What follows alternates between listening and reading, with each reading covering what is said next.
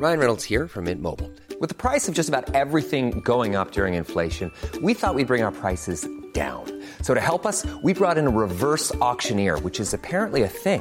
Mint Mobile Unlimited Premium Wireless. How to get 30, 30, bit to get 30, bit to get 20, 20, 20, bit to get 20, 20, bit to get 15, 15, 15, 15, just $15 a month?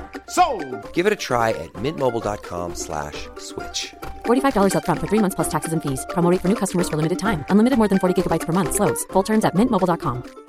Now's the time to save 30% on wedding jewelry, only on BlueNile.com. Make sure your wedding ring is the one with your pick of diamond and lab-grown diamond bands, all hand-finished and graded for excellence. Or surprise her with something blue she'll love for life, like a stunning pair of sapphire earrings. Blue Nile's jewelry experts are available 24/7 to help, from fit questions to style advice. Right now, get up to 30% off at BlueNile.com. BlueNile.com.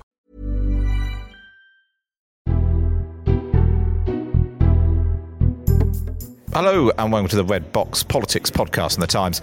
I'm Matt Jolly. Today we're in the Houses of Parliament just a few hours after Philip Hammond delivered his budget to the House of Commons. Later, I'll speak to Alistair Darling, former Labour Chancellor, about what it's like to deliver a budget and what he made of both the content and Philip Hammond's jokes about his leader, Jeremy Corbyn. But first, I'm joined by Lucy Fisher, senior political correspondent from The Times, Times columnist and Conservative peer Matt Ridley, and Labour MP Wes Streeting, member of the Treasury Select Committee. Welcome to you all. So, Lucy, one of the most striking things, if you look at the Red Book for the budget, is that it's incredibly thin. There's literally not a lot in it. No, that's right. And in the context of, in recent days, some Conservatives urging the PM to call a snap election, this certainly isn't a massive pre-election budget giveaway, as far as I'm concerned. In fact, quite the opposite. Announcing a rise in national insurance for self-employed, breaking a manifesto commitment that was made in 2015. This really is not a pre-election budget. How difficult do you think that is politically, breaking a manifesto pledge? I think it's hugely problematic for the government and also really for the Treasury team. The fact that they were so blindsided by how quickly this has unravelled, anger already emanating from the Conservative backbenches over this Omnic Shambles budget. Is that what we're calling it? Omnic Shambles? Yes, National Insurance Contributions, NIC. Thanks, we can thank the Lib Dems for that one. I think the fact that the Treasury team didn't even recognise that this was going to unravel and was so blindsided by the questions the lobby journalists immediately started asking them after the budget shows kind of big problems, bad political antennae there. And it basically at the briefing, so straight after the budget, there's a briefing with Treasury officials and spin doctors. Journalists asked lots and lots of questions about all the numbers. And when asked, why have you broken your manifesto promise, they started saying, you shouldn't look at the manifesto, you should look at the small print of the legislation they passed, which only applied to Category 1 of national insurance and not Category 4. And by that point, you think we've lost the political argument. Absolutely, and I think the irony here is that this is a budget in which the Chancellor said he wanted to tackle small print in many kind of online retailers like Amazon. The terms and conditions often buried in the bottom there. If you sign up for a free trial, often you're kind of stung later down the line. Well, this is a sort of small print sort of get-out clause that they're trying to use now. I think above and beyond that, though, it's very poor spinning for them to try and claim that by hiking national insurance, even just for one class, that they've somehow honoured the manifesto commitment not to raise national insurance contributions. Is poor. They should have really appealed to the argument from fairness, the fact that there's a difference at the moment between employed and self-employed people. I think it's been a pretty poor show. So Wes, let's bring you in here. Isn't the reason they feel they can do this because the opposition is so non-existent, on the economy, but just generally, that they feel they can break a manifesto promise on essentially putting up tax, and it doesn't matter? Well, if they think that, they may be very quickly disabused of that notion. This afternoon we've had some incredibly powerful speeches already from Rachel Reeves, the former Work and Pensions Secretary, who's my colleague on the Treasury Committee, former Shadow Chancellor Chris Leslie, particularly getting stuck in on this national insurance contribution rise because, I've been talking to some of my Tory colleagues in the tea room. They are not happy about this, and quite rightly, because firstly it doesn't seem like a very Tory measure, but whether you're a Labour voter or a Conservative voter, the idea that you would clobber people earning over £16,000 a year with a hike in national insurance, people who are self-employed, entrepreneurs, people taking the risk of starting their own business.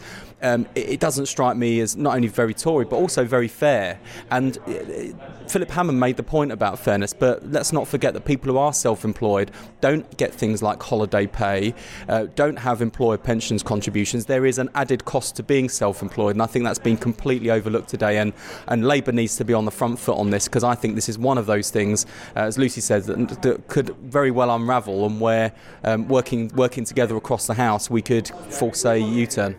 The problem with it is, although it might be making it fairer if people who are self-employed are paying rates of tax closer to those who are employed, it doesn't feel very fair if you suddenly you personally end up paying more tax than you were paying before. People, it's a hard sell to say, oh, but it's fairer because you're paying a similar amount to other people. Well, yeah, and if you don't follow the jargon, you don't know what Class 4 national insurance contributions are, and you think it's high earners. It's people earning just over £16,000 a year. So, for example, if you're earning £20,000 a year, you're paying 20 quid extra a month. And particularly if you live in a city like mine, London, 20 quid a month at the margins is a lot of money, and the difference between being able to pay your bills or not. But even if you're earning, say, £35,000 a year, £45 extra a month. And I don't think this was the right priority. I'm very surprised that Hammond's chosen to do this. He's upset his own Tory colleagues, but I think it's deeply unfair, and it looks like an attack on aspiration, an attack on entrepreneurialism, attack on small business people, and I think that's a very peculiar thing to have done in a Tory budget. Matt, what do you make of all of that? Well, I think it's surprising how little money it raises is one point just worth bearing in mind. I can't remember, there is 170 million quid or something like that, which isn't a gigantic amount in the grand scheme of things. And therefore, if there is going to be political pain for it, it seems there's not a lot of gain to be had with that. I think, just correcting what Lucy said, I think he did set it out as a question of equalising the two and trying to get rid of the gap between employed and self-employed, which is, clearly something that needs to be got rid of. But why does it need to be got rid of, though? Because the argument is that if you're self-employed, you're taking more personal risk. You might be more entrepreneurial, you're starting out a business or whatever, and you don't get all the added benefits that you might get from being in a job. Yeah, no, there are some arguments like that, but clearly, in some sense, it's possible to create an incentive to make sort of fake self-employment here, etc., etc. But you could equalise these. You don't have to put up a tax to equalise these. He could have put down income tax or national insurance on employed people, and of course there is the Class 2, I think it was, that is going to be abolished anyway, which he's going to continue to abolish, and that will benefit these self-employed people. So there is some, it's not quite as bad as the headlines make it sound. Clearly that's the top line of the budget, but there's an awful lot else in the budget which is comparatively sensible. And on the whole, this is not a fiddly budget. And we've got used to, I think this is your point you made about how thin the book is. We've got used to really quite fiddly budgets. And Philip Hammond seems to be able to get in his jibes, his jokes, which are quite good jokes actually, without actually having to spend money to get them in, which was a slight tendency of George Osborne. There was always a suspicion that George Osborne would decide on the joke about Boris or whatever, and then try and find a tiny scheme to spend some money on just so he could shoehorn it in. The jokes, one of the striking things I thought was that Philip Hammond does jokes. All the previews were that Philip Hammond is a spreadsheet Phil, dry as dust, he's boring, he's beige, he's like an accountant or a funeral director. And actually, he had some quite good jokes, most of them was at the expense of your leader. I've been a bit surprised by Philip Hammond's comic timing, but I'm not sure if I were in Philip Hammond's shoes, I'd have a lot to laugh about, because going into this budget, the structural weaknesses that underpin the economy, that today's budget did very little to deal with it. We've got sluggish growth. Wages haven't kept up with prices, so people are feeling a real squeeze in living standards. The fall in sterling will drive inflation, so further costs and prices are going to go up. And what was really striking about today's budget, not just from Philip Hammond, by the way, but from Jeremy Corbyn, it seemed that there was no mention of Brexit, the biggest single threat to Britain's economy, the biggest economic challenge facing the country, and no one seemed to mention it. It was like the elephant in the room, but it's a whacking great big elephant. And what I'm concerned about with today's budget is that when it comes to dealing not just with the underlying weaknesses of the structure of the economy, but also dealing with the grievances that led to so many people, particularly in Labour heartlands, voting Leave. There was nothing in there that addressed that. When you look at the distributional analysis alongside the budget, which shows the impact of government tax and spending measures on households with different levels of income, the chart is really clear. It's the poorest households that are absolutely clobbered, and only the richest 10% see any sort of negative effect on their earnings as well. There are lots of other high earners who are not feeling the pressure. And I don't think that's very good news to those people that voted to leave, largely because they felt left behind, their wages weren't keeping up, they didn't see investment in their local economy and infrastructure. Nothing in the budget would deal with those grievances today. Lucy, were you surprised at the total absence of... I mean, he mentioned something like, as we are going through the process of leaving the European Union, we're building a better Britain or some other flannel like that. But there was no other mention of Brexit at all. I mean, and in the small print of the... the Office for Budget Responsibilities numbers, they say they've made no assumption at all on either the divorce settlement that we have to pay Brussels through leaving or any future bills thereafter, which is billions, and everybody assumes there's going to be billions and billions of pounds, and yet no mention of it at all. I think it's worrying that the OBR didn't factor in those assumptions or kind of set out scenarios for those. But as for how surprising or not it is that Philip Hammond didn't mention Brexit terribly much, I think, as you say, just the once in his speech is not that surprising. I think it's a sort of... He's said that there are going to be ups and downs in the short term. That's the sort of reasoning underpinning this 26 billion war chest, as we, the media, are calling it, or fuel in the tank for a long journey, as he's calling it, and why he hasn't sort of used the money that is there, that slack in the system, by borrowing undershooting this year. Matt, there's been this slight suspicion about Philip Hammond that he was a Remainer and he was one of the senior Remainers still in the cabinet pressing for a softer Brexit.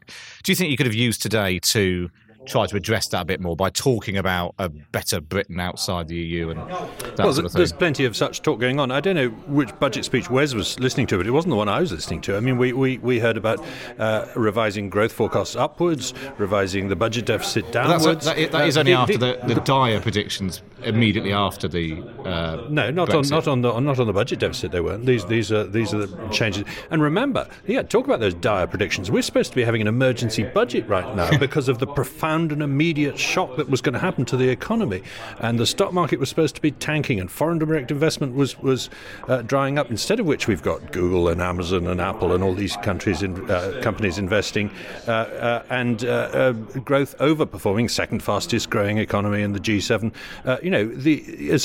Given the mountain of debt that this country has and has got to get to grips with, the economy is in remarkably good shape. Whereas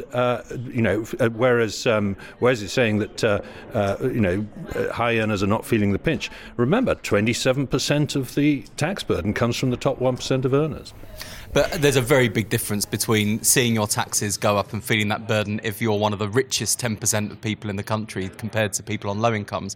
But on the growth forecast, I mean, my point is actually more about what's happening to the real economy. And when you look at the outlook and see what people like Sir John Major and George Osborne are saying, what John Major effectively did last week was stand up Labour's economic attack lines, which was to say that the government is putting the economy on a different course. It will be a low tax enterprise economy, tax haven off the coast of Europe, and we won't be able to fund the welfare state to the extent that we would have done. That was what Sir John Major's analysis was. Then you've got George Osborne saying the government's chosen not to make the economy the priority in the EU negotiations. So we haven't seen some of the dire warnings that were put out during the heat of the referendum campaign. But that's not to say that in the medium to long term there aren't serious economic risks facing our country, and that the government shouldn't be more concerned and more attuned to that. And for the government not to have the economy as a priority in Brexit negotiations is reckless and irresponsible. Well, the government clearly has got the economy as a priority in negotiations. And the trouble with Project Fear is that once you've done it once, and it's failed once spectacularly, it's not just got slightly bad, it's got better, then it's tough to sell that story again. And so you are on the back foot in trying to persuade the country that we're facing ruin from this. There are still a lot of people, obviously, with a vested interest in Brexit being bad news and are trying to talk that up. But the idea that we've, in the 8 months since the Brexit vote, that we've hit any of these problems that we're expecting, the economy is in remarkably good shape. And particularly, it's worth noting, record employment. That is pretty spectacular. 2.7 million more people in work than 2010. While we're on the subject of employment, Lucy, one of the striking things is that people keep talking about this, and I think there's even discussions going on in the House of Lords about it this afternoon. The reliance on EU labour and migrant workers, and what the government is going to do post-Brexit about that to plug the gaps in the labour market. There was a lot of talk about skills and the new technical T levels. Do you think all that will help address some of those long-term problems in the jobs market? I think only on a very long-term basis, and I think that that's actually what several cabinet ministers have already accepted. David Davis has talked about the fact that it's going to be quite some time until British workers will fill the gaps left by EU nationals, particularly in some of the least desirable sectors like social care and agriculture. It's that time of the year. Your vacation is coming up. You can already hear the beach waves, feel the warm breeze, relax, and think about work. You really, really want it all to work out while you're away. Monday.com gives you and the team that peace of mind. When all work is on one platform and everyone's in sync, things just flow. Wherever you are, tap the banner to go to Monday.com. Hey, I'm Ryan Reynolds. At Mint Mobile, we like to do the opposite of what Big Wireless does. They charge you a lot, we charge you a little. So naturally, when they announced they'd be raising their prices due to inflation, we decided to deflate our prices due to not hating you. That's right. We're cutting the price of Mint Unlimited from $30 a month to just $15 a month. Give it a try at mintmobile.com/switch. $45 up front for 3 months plus taxes and fees. Promo rate for new customers for limited time. Unlimited more than 40 gigabytes per month slows. Full terms at mintmobile.com. I'm Sandra, and I'm just the professional your small business was looking for. But you didn't hire me because you didn't use LinkedIn Jobs. LinkedIn has professionals you can't find anywhere else, including those who aren't actively looking for a new job, but might be open to the perfect role, like me. In a given month, over 70% of LinkedIn users don't visit other leading job sites. So if you're not looking on LinkedIn, you'll miss out on great candidates like Sandra. Start hiring professionals like a professional. Post your free job on linkedin.com/spoken today. The least skilled. So yeah, I think it's a tough one. You mentioned social care. There was a lot of expectation about what he would do for social care. Everyone accepts it's a massive problem and what we're going to do about it. We essentially got the sticking plaster, didn't we? Run the long-term solutions, £2 billion over the next 3 years. It's interesting that's your take. I thought that was a bit more money. Well, it's a bit more money, but it's certainly a short-term That's fix right. rather than a... And what? You have very expensive sticking plasters, if I may say so. Yeah. But in terms of the long-term solution, I thought one of the striking things was that he raised the phrase death tax again, and this was the idea that was floated under the last Labour government, that you would pay it out of your estate, essentially, if you had very expensive social care, you pay it out of your estate. And it was cross-party talks which broke down when the Tories basically ran outside with the idea and called it a death tax. There seems like there's been movement back towards that, but he essentially killed that off today. Yes, he moved to get out in front of that and said that while this big review is going to be taking place over the next few months, that certainly won't be on the cards. Again, I think that would be a very kind of non-conservative, non-Tory idea. So I think he wanted to avoid that making bad headlines. But as it happened, presumably Philip Hammond stood at the dispatch box today hoping that the raid on self-employed investors and tax avoiders to fund this, I think quite significant funding for social care, for education, and for business rates relief. You hope that funding would be the top line, but in fact the National Insurance Manifesto commitment break is really going to be the negative that dominates tomorrow. Matt, do you think that he could have been bolder, that the government, essentially without a functioning opposition, they've got the full sweep of the political waterfront, if you like. They can be bold. They could, instead of going back to phrases like death tax, actually come up with, even if it's deeply unpopular, but a sustainable long-term solution to issues like social care. The sort of minor, nitpicky political games actually could be put to one side when they are in such a commanding position. To some extent, yes, I do agree with you there. I mean, I think we're in a right muddle over how we tax property. We've got business rates, we've got stamp duty, we've got what's the other thing? Anyway, council tax, exactly. Yeah. We've got all these different things, and they're all cross-cutting and creating perverse incentives and creating horrible jumps when one goes up and the other goes down, and so on. And stamp duty is a real drain on transactions in the economy.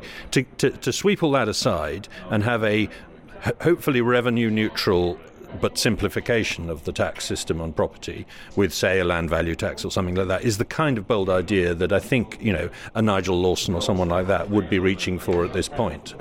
And we're not yet seeing the government. There's still a certain amount of sort of coalition mentality here, where you can't really do the bold things. But our tax system is horrendously complex, and that in the end creates nooks and crannies for people to do, for rich people to do better than poor people out of it, as it were, and a massive simplification in exchange for a lowering of rates has got to be the long-term bargain that you try and put to the British people. But it is a bold one, because always there's a loser or two. Wes, what did you make of your leader's response, Jeremy Corbyn? I mean, it is a tough gig for the leader of the opposition, has to stand up and respond to a budget he's just heard. Although actually, I think we had heard about almost everything that Philip Hammond announced beforehand, thanks in part to the Times reporting on national insurance at the beginning of the week. Yeah, well, I mean, I think Jeremy Corbyn was right to prioritise health and social care to the extent that he did. The Local Government Association says there's a £6 billion gap in funding by 2019, so today's £2 billion announcement won't go anywhere near to funding that real gap. And I think we do need a slightly more bold approach to this. I would rather prioritise funding the living over taxing the dead. I don't understand why the idea of taxing people's wealth after they've died before they pass it on is so heinous. I think that is a far better and more humane way of looking after our ageing population. I would actually much rather take the politics out of this. Can you imagine if we had a new commission to look at the future of health and social care with the likes of Ken Clarke and Sarah Wollaston and Dan Poulter sat around the table with people like Liz Kendall and Norman Lamb? I think that would be a really powerful way of solving what is a long-term crisis facing the country. One of the things I think Jeremy does need to learn to do is to think on his feet. As you said, the leader of the opposition is the toughest gig in politics. Responding to the budget is the toughest bit of the toughest job. But I was really disappointed that, given there was an open goal there on the increase in national insurance contributions for small businesses, self-employed people, and some of the other measures in the budget as well, like quarterly accounting for small businesses. There were so many ways for Labour to show we're on the side of people who are working hard, setting up their own business, entrepreneurs. That's exactly the sort of territory Labour should be in. He may have missed it today, but I hope Labour's message will be a lot stronger tomorrow. And he did manage to say breakfast when he meant Brexit, which could be the only thing that he's remembered for. If we had £1 for every time someone done that, we might plug their funding in the social care gap, because everyone makes the Brexit breakfast mistake. So given that, we always obsess endlessly about the tiny details of the budget at the time, what will we remember this for in a week or in a year's time, or will we remember it at all? I think we'll in a week's time we will be talking about the clobbering of people through the increase in national insurance contributions. Tory MPs are really angry about it. Labour will eventually get on the front foot about it at some point in the next couple of days, I'm sure. And then it counts as the front foot if it takes you a couple of days, is it? It's a low bar. It's a low bar. Lucy, what do you think will be remembered for? I think we were remembered as a sort of the last spring budget that wasn't really, as you say, we started off this conversation talking about how thin it was. I slightly disagree with you, Matt. I think there were lots of sort of quite small, fiddly measures. £5 million here to celebrate women getting the franchise, £5 million there for this and that. You know, the roads congestion scheme, which I'm pretty sure was recounting. So I don't think it'll be remembered for terribly much, apart from the shambles over national insurance. Matt, what do you think it'll be remembered for? I think national insurance probably will dominate the headlines of this, but obviously it's the beginning of the social care conversation, which Wes has quite rightly said we need to have, and I think it doesn't look like he's trying to do anything very drastic here, and he's getting ready for an autumn budget that may be a bit more radical later this year. And within a week or two, all we're going to be talking about is the trigger of Article 50, which didn't feature at all in the budget. Well, thank you very much. Featured in my life last night. Yeah. That's a whole new conversation all about Michael Heseltine. Well, I think we've covered everything you need to know from the budget there. Matt Ridley, Wes Streeting, Lucy Fisher, thank you very much. Now that we've got an interview with Alistair Dime, which I did on the Lord's Terrace just after Philip Hammond had finished his statement, I began by asking him, as a former Chancellor, what is it like when you step outside number 11 and you hold up that budget box before you head to the Commons and deliver all of your hard work to an expectant House of Commons? Well, the big thing that goes through your mind is this is watched by millions of people, not just in the UK, but across the world. People do watch it in other parts of the world because, you know, Britain has a resonance. And also the sense of trepidation. You're standing up, you're going to deliver a very long speech by House of Commons standards, about an hour. People are listening to every word. If you make a mistake, God, you'll know about it for the rest of your life. And it was striking, I thought, that Philip Hammond did jokes. We're not used to Philip Hammond doing jokes. He sort of played up this reputation of spreadsheet Phil, and he's a bit dull and all that. There were quite a lot of jokes in there. More than maybe we've been used to in budget speeches. Yeah, there were. And, one of the things changed since I did my budgets. Up until my time, it was pretty unusual for the Chancellor ever to make a joke, and then we never took a dig at the opposition because it was seen as, unstatesmanlike, if you like. George Osborne rather broke that with political jibes, which Hammond carried on. And I guess he had a bit of humour, which is just as well, because, frankly, and I say this as the nicest possible way, he didn't have very much more to say. Right, so let's get into the detail of it then. The thing that really struck me was the thing that wasn't it, which was Brexit. There was a passing mention at the beginning talking about the process of leaving the EU, but then that was it. And it's the biggest political thing which is happening, and there was no mention of it. And the only mention of all these, the paperwork of budget responsibility is basically saying they've made no assumption of what we might still be paying or any divorce settlement bill. Well, that's the thing, of course. Brexit was mentioned once. It is the massive elephant in the room, because the truth is, until we know what sort of settlement, or perhaps no settlement, that's achieved at the end of the day, you can't possibly forecast. So all these forecasts, which, by the way, haven't really changed, the timing of things have changed, but in substance, they haven't changed since the last autumn statement, and they're still pretty grim. We will not know until we know what the Brexit deal is, and that might be 2 years away, it might be 5 years away, who knows? And of course, it is upon that will depend the prosperity of the country for decades to come. One of the things which seemed to have attracted the most attention, mainly because the thing that hadn't been briefed before, was the changes to national insurance of the self-employed. And the Conservative manifesto in 2015 was explicit. We will not raise VAT, national insurance contributions, or income tax. They're now saying that actually the legislation that they then passed only applies to Category 1, and this is Category 4, and you were sort of a bit in the weeds. Do you think politically this is a problem for them? Well, look, this illustrates the stupidity of legislating to box the Chancellor in. When we were in power, we stuck to only two things, the top rate of tax and the basic rate of tax. Once you start ruling everything out, you get into the ludicrous situation of saying, well, actually, we said we wouldn't put up Class 2 insurance rates, but we might put up Class 4. Well, who understands that? So, you create a massive problem. And this is a classic case. In policy terms, he's doing the right thing. Because they have got out of alignment, and the original intention has been completely undermined by a change in the makeup of the workforce. So it's the right policy response, but he's got himself into a political difficulty because they've made this stupid promise they should never have made, and actually, with hindsight, they didn't need to make it. And from your point of view, if you'd been Chancellor, what would you have done differently? Because this feels a bit like sort of holding time, wait and see what happens with Brexit. But what would you have done differently? Well, look, it's very difficult to do that because I go right back to 2010, where I always thought the then coalition's policy of eradicating the deficit in the last Parliament was hopeless, and that the whole path they took with austerity, I think, has slowed the economy down. But where we are, I'd have liked to have heard a bit more about infrastructure, because it's been talked about a lot, but in actual terms of substance, particularly if you want to rebuild the English regions, which is a big economic as well as a big political problem, I'd have liked to have heard far more about that. Obviously, he had to do more about the health service and long-term care, but one of the things I thought he might do was actually announce something that would have led us to a long-term solution for long-term care, because heaven knows it is the big problem facing governments for a long, long time to come. And that was certainly the sense that we'd had, whether it was the winter crisis or more recently concerns about social care. We kept being told, wait for the budget, and actually there's another sticking plaster. There's a bit more money poured in quickly, but in terms of a long-term solution, that doesn't seem to be there.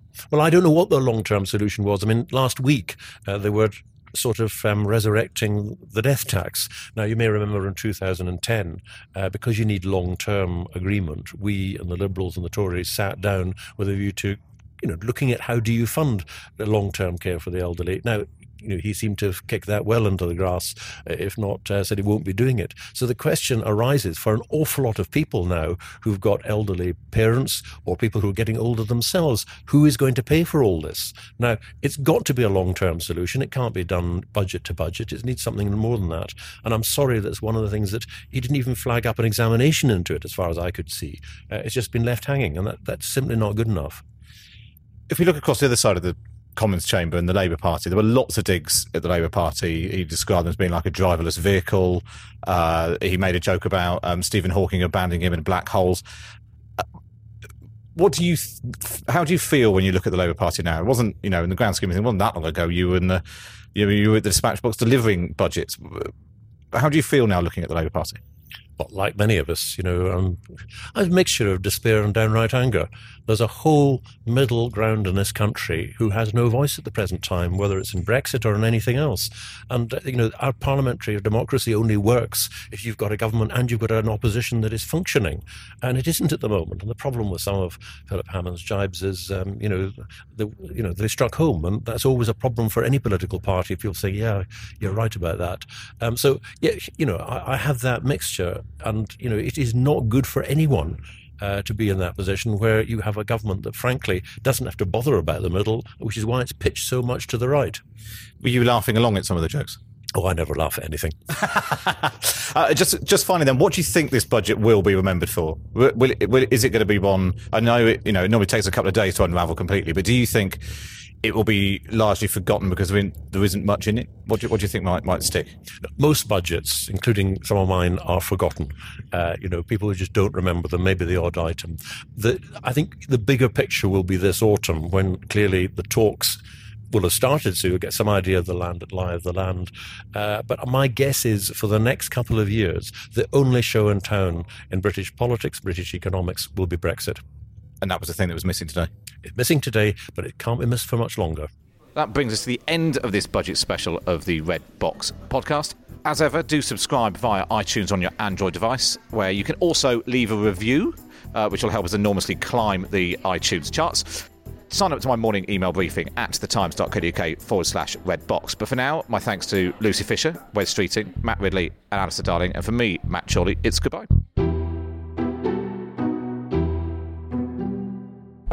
Thank you for downloading. To discover more, head to thetimes.co.uk.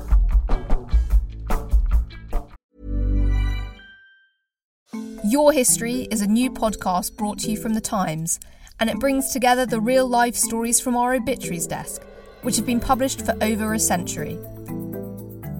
In this brand new show, we build on this legacy and explore the endlessly fascinating lives who have enriched and informed our own.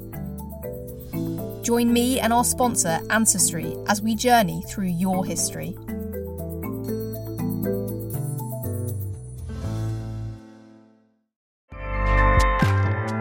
Acast powers the world's best podcasts. Here's a show that we recommend. Hi, I'm Jessie Cruikshank. Jessie